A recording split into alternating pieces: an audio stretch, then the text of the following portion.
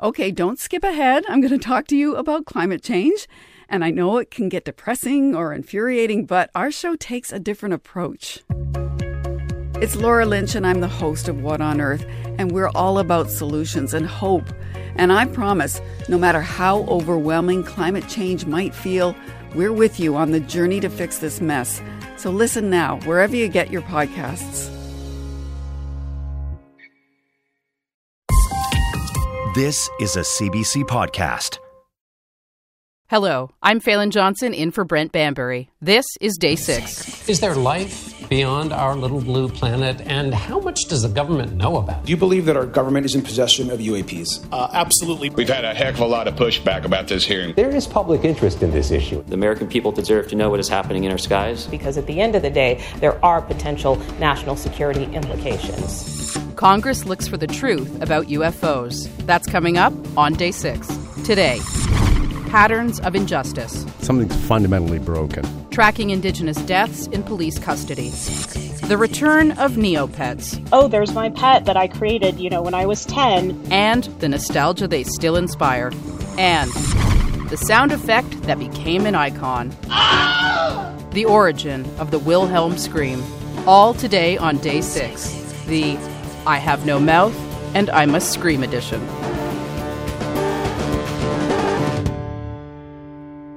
We're not bringing little green men or flying saucers into the hearing. Sorry to disappoint about half y'all. We're just going to get to the facts. That was the scene in Washington this week at an eagerly anticipated congressional hearing into UFOs, what the U.S. government might know about them, and what it might not be telling people. The hearing centered mostly on the testimony of former Air Force intelligence officer David Grush. Mr. Grush, as a result of your previous government work, have you met with people with direct knowledge or have direct knowledge yourself of non-human origin craft? Yes, I personally interviewed those individuals. Grush went public this summer with claims to have knowledge of alien encounters and crashed crafts, which he says amount to a government cover-up. If you believe we have crashed craft, do we have the bodies of the pilots who piloted this craft? As I've stated publicly already, biologics came with some of these recoveries, yeah. Were they, human or non-human biologics? Non-human, and that was the assessment of people with direct knowledge on the program I talked to that are currently still on the program. Garrett Graff is a contributing editor at Wired magazine and the author of an upcoming book on the U.S. government's history of UFO research. He says the government probably is covering up something here, but that it's likely not what David Grush says it is. Garrett, good morning and welcome to Day 6. Thanks so much for having me. So theories about the existence of UFOs have been floating around for the better part of a century. So why have a congressional hearing now? In 2017, there was a pair of blockbuster reports by the New York Times and Politico that the U.S. Pentagon had been sort of secretly studying the possibility of UFOs and extraterrestrial intelligence over the decade previous. And that really kicked off a remarkable change in the conversation around UFOs, which the government actually now calls UAPs, unidentified anomalous phenomenon, and really an attempt to destigmatize the idea of flying saucers or UFOs as something worthy more of giggles than serious conversation. Some people are calling this hearing historic. What's your take on that? Yeah, I think that this hearing in particular was not particularly revelatory for what we learned in it, but it is part of this legitimately historic shift in serious people having serious conversations around this topic. It's worth noting that discussing UFOs or UAPs is not the same as saying, I believe that there are aliens visiting Earth. And the Congress people who questioned the witnesses seem to come at the hearing from very different levels of belief. What kind of tone did they set at this hearing? So I think that there were several different related conversations taking place in the hearing. And part of that is worth untangling the witnesses who were before the Congressional Committee this past week. You had 2 Navy fighter pilots who have had very well documented and officially corroborated encounters with UAPs. And there's video of that, there's sensor data, there are multiple military witnesses. There is very little doubt that what happened to those 2 Navy pilots actually happened. Then there was a third witness this week, David Grush, who is an intelligence officer who has been the subject of a lot of media coverage earlier this spring as he comes forward saying that there is a secret U.S. government UFO crash retrieval program that has recovered alien technology, and then he goes sort of one step further and says they've also recovered alien bodies, and then he goes even one step beyond that to say it's part of a 90-year cover-up by the U.S. government that dates back to fascist Italy and Mussolini and the Vatican before World War II. Mm-hmm. And the witnesses gave reports of unidentified aircraft that were dark gray or black cubes inside of a clear sphere. Grush also alleges that non-human biologics were found at the crash site, or a crash site. Do you think that there's any truth to these stories? I have reason to doubt David Grush on his most outlandish claims. You know, I've just finished writing a book about this subject, and over the last 40 years, we have seen a lot of people like David Grush come forward. And what has never emerged is any documentary evidence. You know, a memo, a briefing packet, a piece of a crashed spacecraft. Almost all of these over the last 40 years have been second or third hand. David Grush, so far, is basically saying the same thing, that he does not have firsthand knowledge of these things, but he knows people who have firsthand knowledge of them. Mm-hmm. I've covered national security for 20 years, and I tend to discount government conspiracy theories because they seem to presuppose a level of competence in secret keeping that does not exist in most of the rest of the work that the government does. You've said that there's definitely a U.S. government cover-up. What is it? There is certainly a government cover-up about its knowledge of UFOs, but that doesn't necessarily mean that the cover-up is due to the answer being aliens. The government covers up some percentage of these encounters because it involves sensitive sensors that it doesn't want our adversaries to know what it can see and what it can't see. Mm. The second level is, you know, surely some chunk of UFOs are our own secret military technologies being tested. And then the third level of the cover-up is just, I think, a cover-up probably of ignorance, not knowledge. You know, it's a pretty uncomfortable thing for our government to say, hey, there's stuff up there, we don't know what it is. That's not something that's comfortable for a country like the United States that spends $800 billion a year on national defense. Mm-hmm. And you've said that you think there are real legitimate questions about UFOs or UAPs. What are those questions? We know that there is stuff up there that we can't explain and we can't understand. And frankly, our government and our military should be more concerned about that and more focused on trying to answer what those questions actually are. Because, we're either going to unlock some really interesting science that we don't currently understand, or we're going to find out that our adversaries are further ahead in some technological races than we currently understand.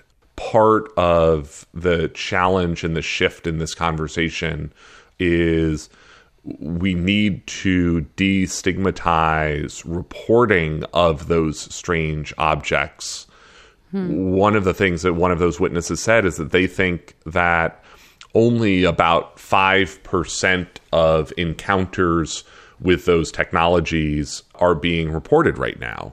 We want to find out what those other 95% of encounters are like so that we can begin to solve this mystery. And there are no shortages of conspiracy theories dividing American politics right now. And yet somehow the issue of UFOs is the one thing there's bipartisan cooperation on. Did you see that coming? Yeah, it's to me one of the most amusing aspects of this whole thing is, this was a remarkably friendly and bipartisan hearing this past week between Democrats and Republicans. At least so far, no single party has figured out how to bend the aliens to partisan benefit. Thanks so much for talking with me today, Garrett. My pleasure. Thanks for having me.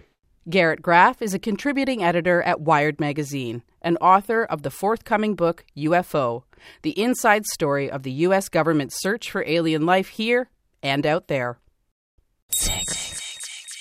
Here are some other stories we're keeping an eye on this weekend.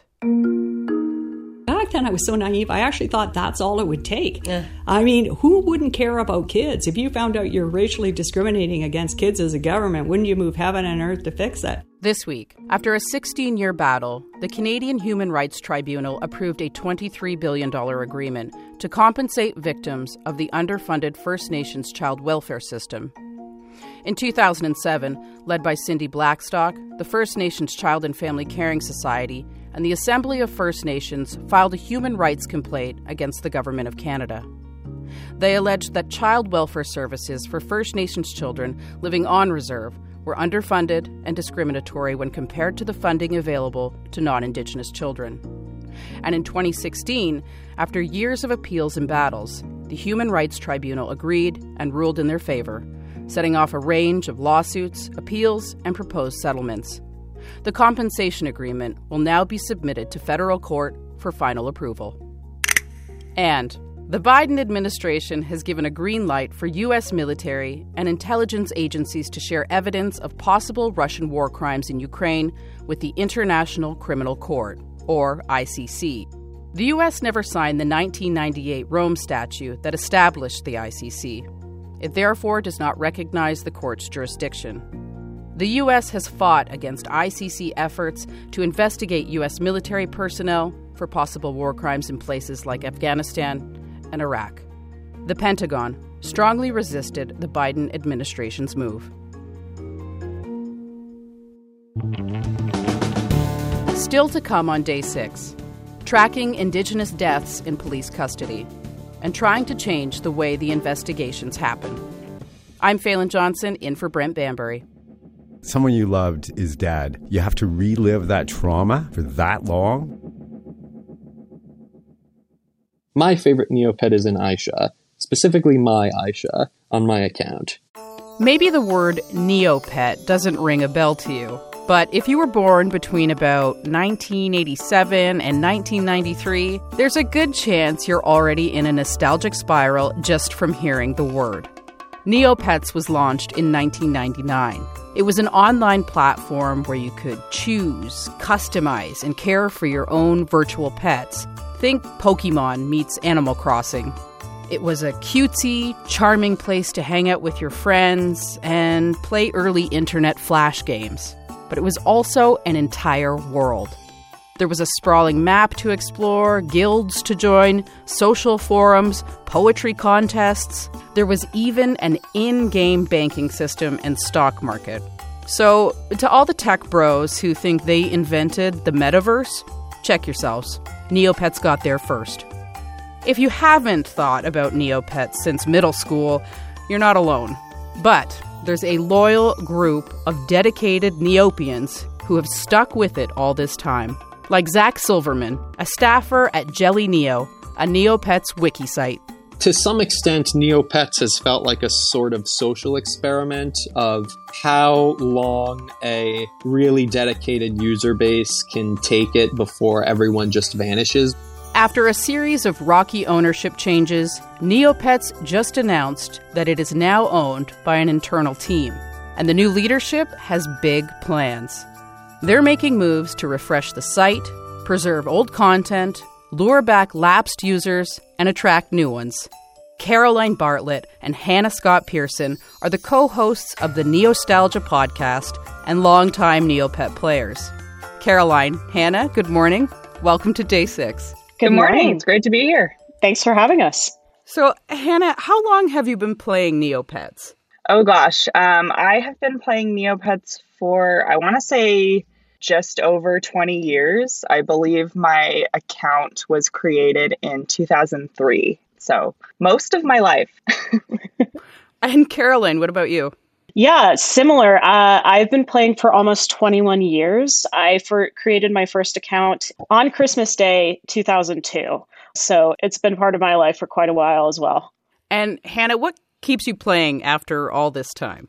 I think what kept me coming back was just the familiarity and, of course, the nostalgia of it all. It was like a really key part of my childhood and my adolescence, and something that I got really, really into at an early age. And so I always said, throughout college, like, even if I didn't play there very much, I wanted to preserve the account, to preserve like my legacy, quote unquote, on the site. Yeah, a lot of it really was just kind of holding on to that one piece of childhood and youth.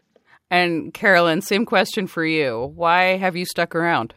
I would say similar reasons. Definitely nostalgia is a big part of it. It really reminds me of a time when things were a lot simpler. It's kind of an escape from the real world. And it's got such a great community. I think that most of the folks who are playing these days are millennials like us, who are kind of trying to recapture that youth. So we've stuck with it all these years. Hannah, the tagline for your podcast is, like Neopets, it isn't for children. That might surprise people because Neopets is very cutesy and very childlike. Why would you say it's not for children? Yeah, we came up with that tagline when we started the podcast like almost 5 years ago. And it was really at a time when I think there was a lot of possible disconnect between the current player base, who felt like, as Caroline said, the majority of them are millennials in their late 20s and 30s who grew up with the site and were kind of like, we're adults. Let us act like adults. Let us speak and interact like adults. Neopets was previously owned by Jumpstart, which was very much a kid-focused gaming education-based company. And so I think there was this feeling of like, Neopets, well cutesy and maybe geared towards kids with the marketing years ago, has kind of developed a player base now that's very much grown. And the original founders of the site have said, that they originally started Neopets for bored college students. It was initially started with the goal of entertaining young adults who just kind of needed something to do and some place to escape to. And I think it's withheld that. Caroline, most people who played Neopets in the early 2000s haven't checked back in almost 2 decades. How has the site held up over time? So there have been a lot of challenges. Most of the site is built using very old tech. And, I think the Neopets team has tried to keep it going and update the pages to the latest tech. But they have not been able to do everything. They've been working with pretty limited resources. So yeah, there are parts of the site that don't work anymore, or there are parts of the site you can only access by kind of using these third-party extensions and workarounds. For me, it was really disappointing with the death of Flash in 2020. A lot of the games that were on the site were no longer playable, which was kind of a big thing for me. But they have actually brought a lot of those back very recently as part of this kind of new push for a quote unquote Neopian renaissance. The promise has been that, they're going to continue to work to fix that and restore it back to its former glory. Have you heard anything about what it feels like for some of these lapsed Neopets players to return to the platform and maybe see some, wide-eyed, dewy-faced, hungry Neopets? Yeah, I always have to remind everyone, your Neopets may be starving, but they will never die. That is not a thing that happens on the site, thankfully. So it's kind of interesting. They're kind of frozen in time, and however they were when you last logged on, they're going to be there. And of course, they are just pixels on a screen, but for people, it's a really comfort to kind of go back and see like, oh, there's my pet that I created when I was 10. You can come back and you can still feed them their omelet and you can still dress them up. So if you have an interest in coming back to Neopets is there for you. I think this is just my own paranoia speaking, because I say please and thank you to Siri, Alexa, to everything. It's my own tech paranoia speaking. Hannah, Neopets has had a bit of a shaky ownership and history over the years. So what's the deal with the new ownership? As far as we know, it's pretty exciting. Neopets was previously owned by Jumpstart Games, which just announced the end of Jumpstart, I guess, a couple of weeks ago. So Neopets, assured everybody that they weren't going anywhere, and then very shortly after announced an independent ownership. So they've have a new CEO. His name's Dominic Law, and they are now owned by a new company, World of Neopia Incorporated. This is perhaps the most promising news that we've gotten from Neopets in the last 10 years, I would say, just in terms of a new direction. And it feels like the current staff are able to be a lot more transparent about some of the challenges that they were facing with Jumpstart, which I think, was often a little bit stifling in terms of their creative direction and what they were able to allocate funds for. We do know that they were basically running at a loss for the last few years. And so with this new ownership and new sort of like push toward a brand ambassador program and all of these new site events and resurgence at Comic-Con and all of that, hopefully they can kind of pick themselves back up and bring on that renaissance that they're pushing for. Caroline, what do longtime players like you hope the new changes will mean for the future of Neopets? So I think first and foremost, we really want to see the core site improved. We want to see these bugs fixed. We want to see features and games brought back that haven't been working. They've talked about doing, some offshoots. There's a mobile app that they're working on that replaces this previous Neopets metaverse that they were pushing. And I think the fan base wasn't super thrilled about that because it didn't really align with what Neopets is about. So I think making sure to preserve that feeling of the original Neopets while still branching out into mobile and other games and trying new things, but also preserving that site and preserving that history and lore that's really important to players. It does feel like we are on the precipice of this new era of Neopets. There's going to be the 25th anniversary next year. And I think the team is going to do their best to really make it happen. Okay, and here comes the hard-hitting journalistic question. Hannah, we know you love all your Neopets equally, but do you have a favorite? I do. I love all of the cat-based Neopets, specifically a Neopet called the Aisha, and it's a little cat-like Neopet with kind of alien antenna. So that is my favorite, and I have one on my account. And I have a little bit of a preference for her. And what about you, Caroline? I am very much into kind of the rodent-like Neopets. I used to have pet rats when I was younger, so that's always been something I find appealing. So my favorite is the Mirka, which has kind of this long tail, these kind of rodent-like appearance. And the first pet I ever created, which I still have to this day, was my yellow Mirka. So that would have to be my favorite. Caroline, should a lapsed Neopets player who hasn't logged on since 2004 return to the fold now? Absolutely. Yes. There may be some challenges if, you, like me, signed up with an email address that no longer exists. But, I would say do your best to get into your old account. If not, you can always create a new one. And I think you'll find there's a lot to see there, a lot to do. And I think we're going to need more players and more support if we really want to make this Neopian Renaissance happen. Yeah, come back, check it out, tell your friends, Neopets is back. Thank you both for taking the time to walk me through Neopets. Of course, this has been great. Our pleasure, truly. Caroline Bartlett and Hannah Scott Pearson are the co-hosts of the Neostalgia podcast.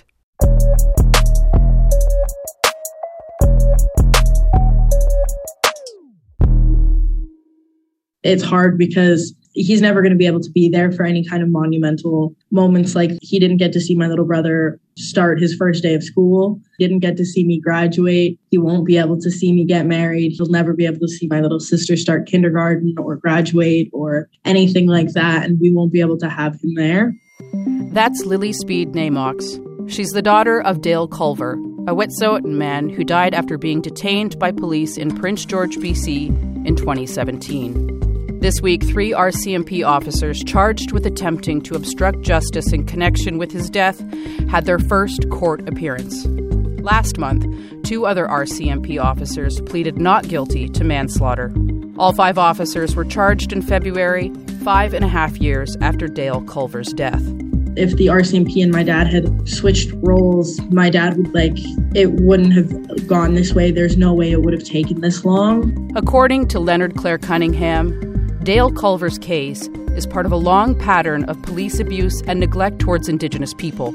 Leonard Clare Cunningham is a researcher who helped create a project called Not in the Public Interest. Leonard, welcome to Day 6.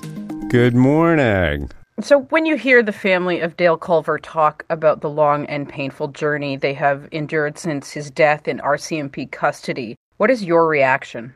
6 years is absolutely grotesque and unacceptable. Not only that, but to go through 2 processes that seemingly duplicate each other, the IIO investigation and the coroner's, it's almost venal incompetence. Bad enough that someone you loved is dead. You have to relive that trauma for that long. That's a breakdown on the government's end.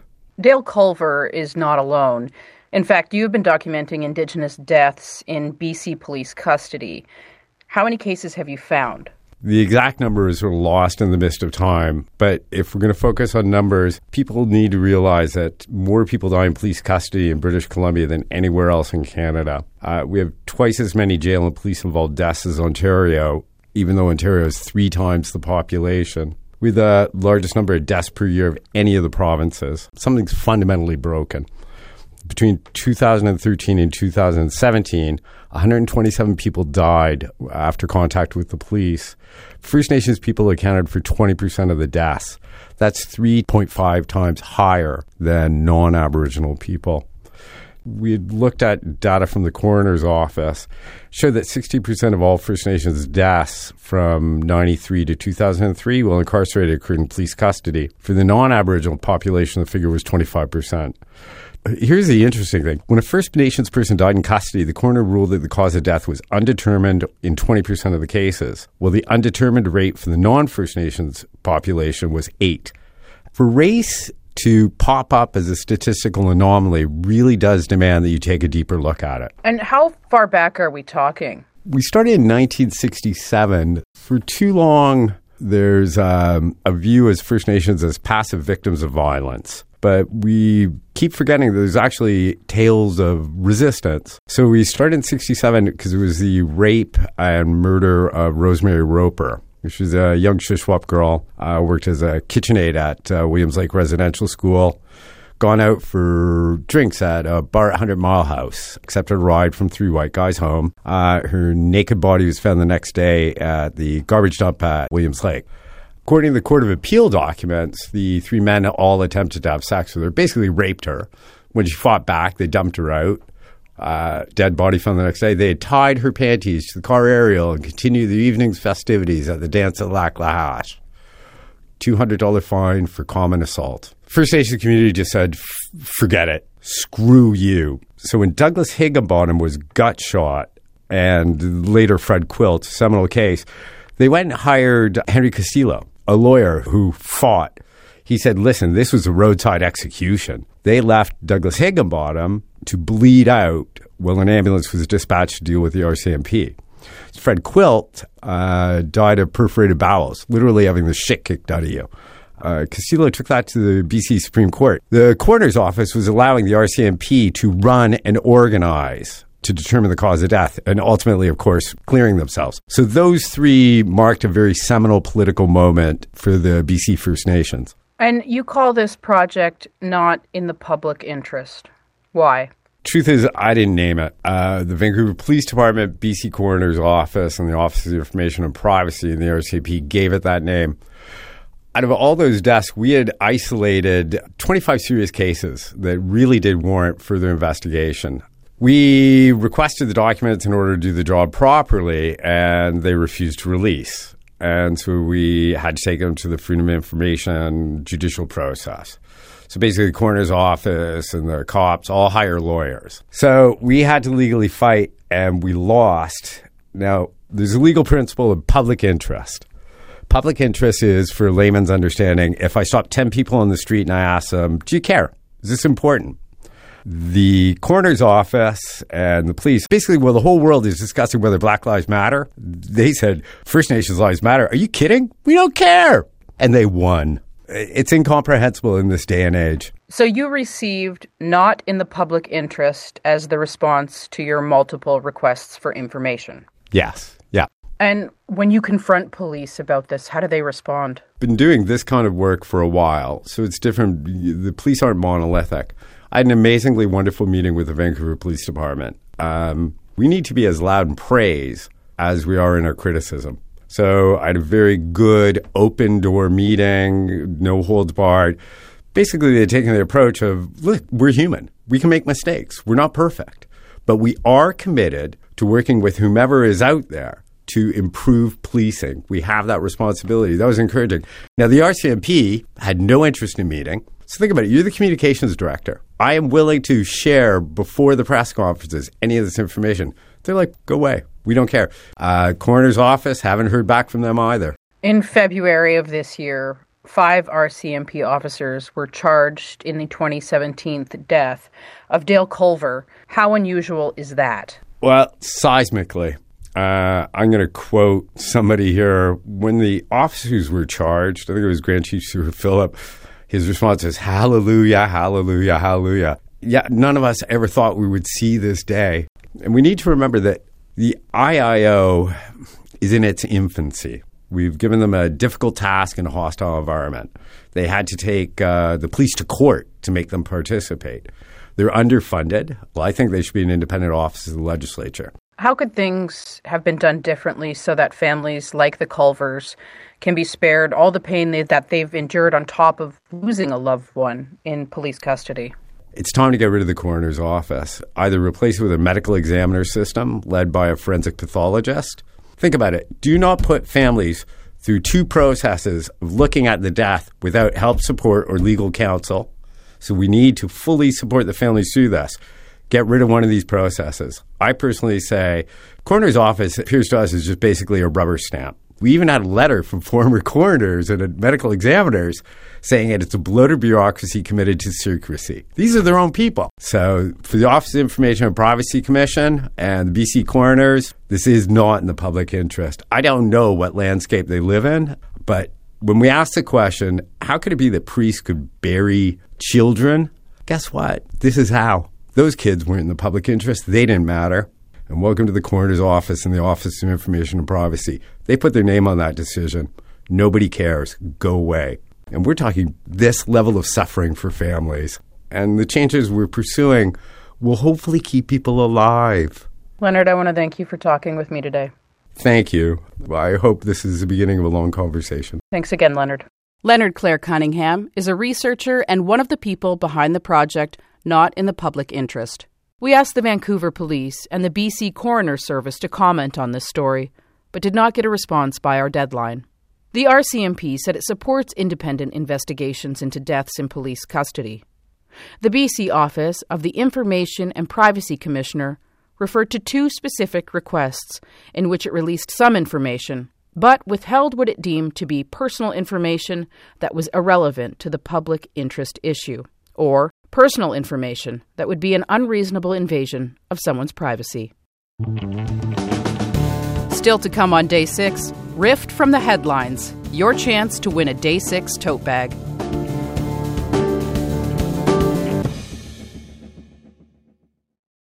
Grab Grab your VIP pass.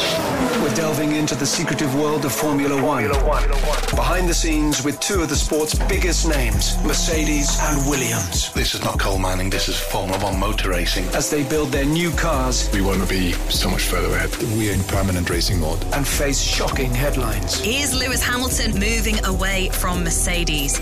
I'm Joseph Fiennes, and this is F1 Back at Base. Listen wherever you get your podcasts. I'm Phelan Johnson, in for Brent Bambury. You're listening to Day 6 from CBC Radio. We're on public radio stations across the United States. Listen on demand with the CBC Listen app. We're available wherever you get your podcasts and at cbc.ca/day6. This is a movie sound effect that you've probably heard at least a dozen times. Film and sound nerds, you know it as the Wilhelm Scream. It's legendary. The Wilhelm Scream is a very unusual sound effect in that it's totally a cliche. It's the kind of thing that we usually try to avoid in sound design, but it's so distinctive and so interesting that people almost can't help themselves from using it. That's Craig Smith. He's the academic sound coordinator with the film school at the California Institute of the Arts. And, like he said, the Wilhelm Scream is so distinctive that it's become the stuff of movie lore. It's been used in hundreds of films and TV shows. The Wilhelm Scream is significant because it has kind of escaped multiple times. It sat at Warner Brothers for decades with very, very little use. It was discovered and put into the first Star Wars film. And then there was this group of sound designers who it became an inside joke with them. They all thought it was such a funny sound that they all started using it and sneaking it in wherever they could. And eventually the audience started noticing it. The Wilhelm Scream was first used in the 1952 movie Distant Drums, when a man crossing a river was bitten by an alligator. It became really well known when it was used in the original Star Wars movie in 1977, when a stormtrooper gets shot by Luke and falls off a ledge in the Death Star. It's even been used in SpongeBob SquarePants. Help! Lunatic driver! How's it going? It's named after Private Wilhelm, a character who is hit in the leg with an arrow in the 1953 movie The Charge at Feather River. Wilhelm! Yeah, I'll just fill my pipe.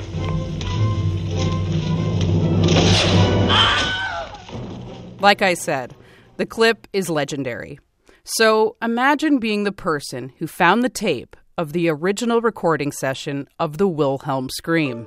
I've actually been kind of amazed and totally confused at how much attention this has drawn. I mean, everybody knows the Wilhelm Scream. It actually comes up in my classes, but people keep wanting to know. I was recently at an international audio preservation conference, and people would come up to me and say, "Oh, you're the Wilhelm Scream guy." So it's kind of a double-edged sword because that, it wasn't my intent to make a big deal of it. I just thought, oh, great, this is an important thing. We need to get it out there. And it's kind of overshadowed some of the other stuff, but that's okay because it gets people to listen to the other 4,000 effects that I have uploaded. Craig teaches at the film school, but he also makes his own films. While he was working on a 1940s-era Western, he was looking for some older, authentic sound effects. And he was given boxes of old sound tapes from the University of Southern California's Film Archive. The Wilhelm Scream was in a collection of sound effects called the Sunset Editorial Collection, which had been donated to USC when the company closed in the early 80s. But it was just little tiny rolls and rolls of magnetic film, mostly, some optical tracks as well.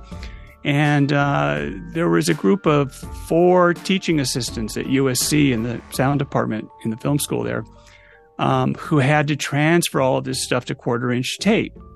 So what they ended up with was about 40 rolls of quarter-inch tape that really didn't have any markings on the outside that were unusual.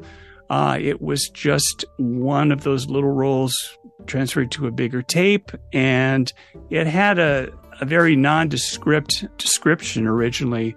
It was labeled "Man Bitten by Alligators, Short Screams."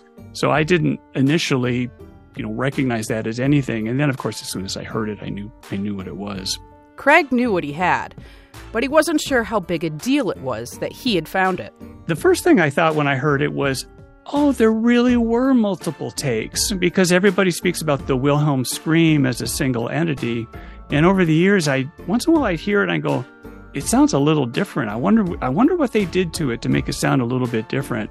But it turns out there were actually 6 takes of the scream. A man getting bit by an alligator and he screams. Okay, right? Oh! Oh! The first one you did up here was much better. Oh! No, not an owl. A real scream of pain. Oh! Oh! Oh! So I actually started contacting sound designers that I know, including Ben Burt, and said, hey, is this really the Wilhelm Scream session? Is this all of it? Does everybody have this? Am I the only one who's never heard this before? And it turns out that, except for Ben, who was the one who started it off in Star Wars, no, nobody had really heard it before. The actor is thought to be Sheb Wooley, who, just to make this all even weirder, you might also know as the guy who sang this. It was a one-eyed, one-horn, flying purple people eater. One-eyed, one-horn, flying purple people eater. Since he found the recording, Craig's garnered a lot of attention from film and sound buffs around the world. And he says it highlights the need to give more value to our archives. Sounds are a real kind of fast way to bring out emotion. They're kind of like a palette of colors, and we pick our sounds very carefully. And for years, we've been preserving all images, we preserve voices, we preserve music, but we really haven't been preserving these sound effects. And it's an important part of the way we tell stories, and if we don't try to keep it and preserve it and learn from it, I think it makes us weaker as sound designers even now. Even if we don't use these sounds, we should listen to them and figure out why they did have this kind of power. Craig Smith teaches at the School of Film and Video at the California Institute of the Arts. Sunday morning, about 2:30, I heard a voice at the door, and I asked who was it. And they said, this is Mr. Bryant. I want to talk with you and the boy. And when I opened the door, there was a man standing with a pistol in one hand and a flashlight in the other. In late August of 1955, Emmett Till traveled to Mississippi to visit with relatives. He was 14, he was black, and he was from Chicago. And some of his family didn't think the visit was a good idea. If you didn't live in the South at that time, you had no idea what it was like. It was not safe. Matter of fact, the things that they thought could happen did happen to him. That's Emmett Till's cousin, Wheeler Parker, who was with him on the visit. While Till was standing outside a convenience store with his cousins and uncles, he whistled at the store clerk as a joke. She was white. And without saying a word, everyone knew Till was in trouble. The clerk, Carolyn Bryant, also claimed that Till grabbed her and made sexual advances towards her. 3 days later, in the middle of the night, Bryant's husband and brother-in-law showed up at the house where Till was staying and hauled the 14-year-old away. He just couldn't even fathom what was about to happen to him. They tortured him, beat him beyond recognition, and shot him in the head. His disfigured body was found in the Tallahatchie River. The men who killed him were acquitted by an all-white jury, but they both later admitted to killing Till. The U.S. Justice Department has twice opened new investigations into Till's death, but they were both closed without any indictments or charges. Carolyn Bryant died in April. This week, U.S. President Joe Biden signed a proclamation establishing a national monument honoring Emmett Till and his mother. Ollie Gordon is Emmett Till's cousin. She was with his mother on the day they found his body. Peter Armstrong spoke with Ollie in December just after the investigation into Emmett Till's death was closed. Ollie Gordon, thank you for joining us this morning. Thank you for inviting me. What was your reaction when you heard that the U.S. Department of Justice was closing its investigation into the death of your cousin, Emmett Till? Well, I was saddened that they was closing the case. But I guess I had to understand the little knowledge I have in law that it was just, they could not prove it. That disappointment's been a part of almost your whole life. You were 7 years old when Emmett was killed. When did you start fighting for justice in his death? I started fighting for justice in his death along with his mother, probably when I was in my mid-early 20s. Pretty much a silent voice, a support behind her. And then when she passed away in 2003, my daughter kind of picked up the torch. She started a foundation in Mrs. Mobley's name, the Mamie Till Mobley Memorial Foundation, in 2009. And we carried the torch in the public from that point on until she passed. And she passed March 21st, 2020, at the onset of this virus. So I have been quiet in the last couple of years because trying to regroup myself and deal with her death. So now again, I'm back out on the trail, seeking justice in one form or another. You were there when his mother, Mamie Till Mobley, got the call that Emmett's body had been found. What do you remember from that day? I remember, as a child, I remember a lot of screaming and crying and looked like shock through the house as I couldn't understand because we had a happy home. We was always pleasant, and it was unusual to see sadness and to see tears, knowing then that something was wrong, probably not understanding fully what the screaming was about. I knew that Emmett was missing, and I knew that my mother was having dreams.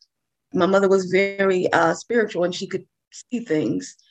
And she had already started to talk about muddy water.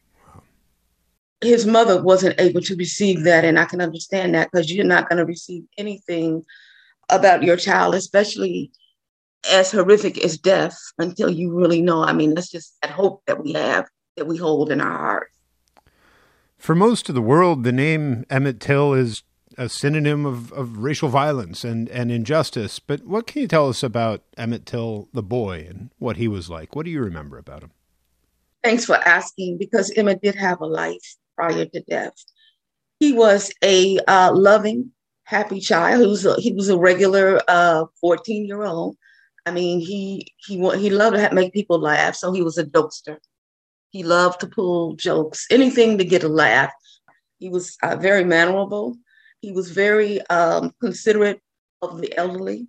He had always been trained that way. I mean, if he saw an elderly person coming down the street with bags, he would always help. He would go and do their snow. He helped his mom quite a bit at home, considering that it was just him and his mom. He told her, well, Mom, if you can go out and work, then I can take over the chores of the house, even at 14. He kept the house up. He learned how to pay her bills. So he literally had to get on the bus and go downtown and go to the various stores and pay the bills. So that was the type of child that he was. You know, the men responsible for his death are dead. They killed him, 66 years ago. There are some people who questioned the whole idea of opening the investigation. Why was that so important to you, to have his murder investigated again all these years later? Well, it was important because we as a family, we want to know the truth. We want to know what really happened that would cause Emmett's life to be taken in the most brutal, ugly way that it was. So if that was new information that possibly could shed light, and also to restore his credibility and his character, because they tried to paint him as a monster. And this is something that we want to restore, his credibility and his character, because that's not who he was. He was not a monster. With the Justice Department's decision, how does it feel knowing that justice may never come for Emmett Till? Well, it leaves a hole in our hearts because we would like to see justice for him. But in other words, we will get justice. Maybe not from someone being prosecuted and going to jail, but we're going to get some kind of justice. It's a stain on American history, and I think people will try to work to eradicate that stain as we go forward. So my question is, where do we go from here? We won't stop. So where do we go from here? And how do we get to where we're going? And maybe somewhere in history, when Carolyn Bryant's memoirs are opened after her death, probably, perhaps then we may be able to get some closure and understand what actually did happen. That is my hope. It has changed this case. It has changed the way I think people think about race and justice and injustice in America.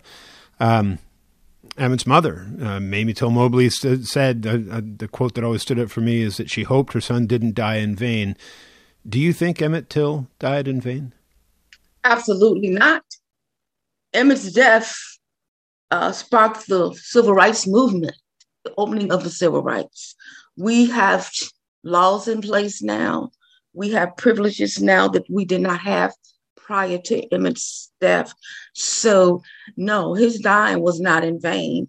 And even the work, he's still working from his grave because we are still getting laws on the books, laws changed so that these crimes cannot go unpunished. Because when Emmett was killed, there was no laws on the book for hate crime. Well, listen, thank you for this. Thank you for telling us more about Emmett the person and sharing with us the impact that this case continues to have. We really appreciate your time this morning. Thank you guys for having me. Ollie Gordon is the cousin of Emmett Till, who was killed in 1955. She spoke to Peter Armstrong in December. Time, weather, and Rift from the headlines. This is Rift from the Headlines, our weekly quiz. 3 riffs linked by one story in the news. If you guess the story that links the riffs, you could win a Day 6 tote bag. First, here's a recap. This is last week's clue. Well, I went down to the Grundy County auction where I saw something I just had to have. My mind told me I should proceed with caution, but my heart said go ahead and make a bid on that. And what costume shall the poor girl wear to all tomorrow's parties? Donaire got a hold of me, Donaire got a hold of me. I need that donaire sauce, that donaire sauce. That's B.A. Johnston with I Need Donaire Sauce, The Velvet Underground with All Tomorrow's Parties, and Sold by John Michael Montgomery. Dennis Andre of Hornpain, Ontario guessed the headline we were looking for. Alberta auctions off life-size Donaire costume. Interprovincial hijinks ensue. Congratulations, Dennis. A Day 6 tote bag will be on its way to you soon. Now, here's this week's clue. I am floating in deep water like the unfamiliar otter. Oh, I'm not alone, and I'm dealing with the man. Just playing my part in life and doing the best that I can. Baby, we were born to run. Honey tramps like us. Baby, we were born to run. What is the story that connects those riffs? Email us your answer. Put Rift from the Headlines in the subject and send it to day6@cbc.ca. Please include your mailing address, because one right answer will be picked at random. The prize? A Day 6 tote bag. You can listen to that clue again anytime at cbc.ca/day6.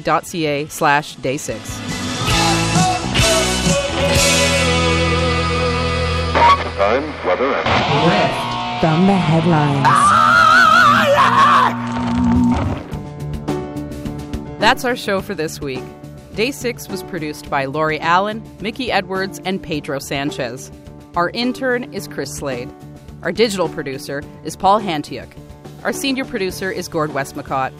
I'm Phelan Johnson, in for Brent Banbury. Thanks for listening to Day 6.